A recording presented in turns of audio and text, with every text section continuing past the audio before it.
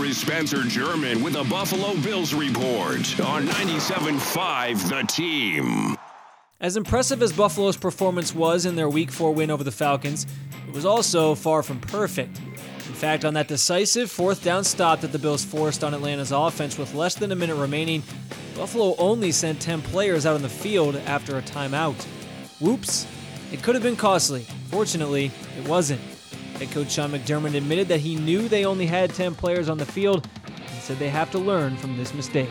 Substitutions, that's another area we can improve on. Substitutions. We called a timeout, trying to get a good look at what they were wanting to get done on offense, and we need to get better in that area as well. So going back to communication, unfortunately, the rules don't allow to call 2 consecutive timeouts.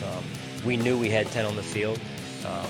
That's a positive, I guess, but we couldn't do anything about it other than just short of me walking out on the field.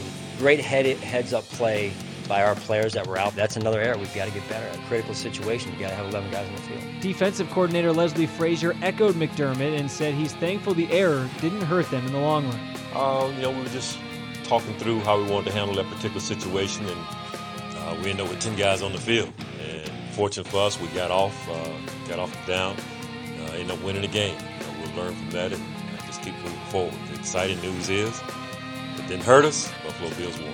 With a handful of injuries striking the team this week, the team announced several roster moves on Tuesday.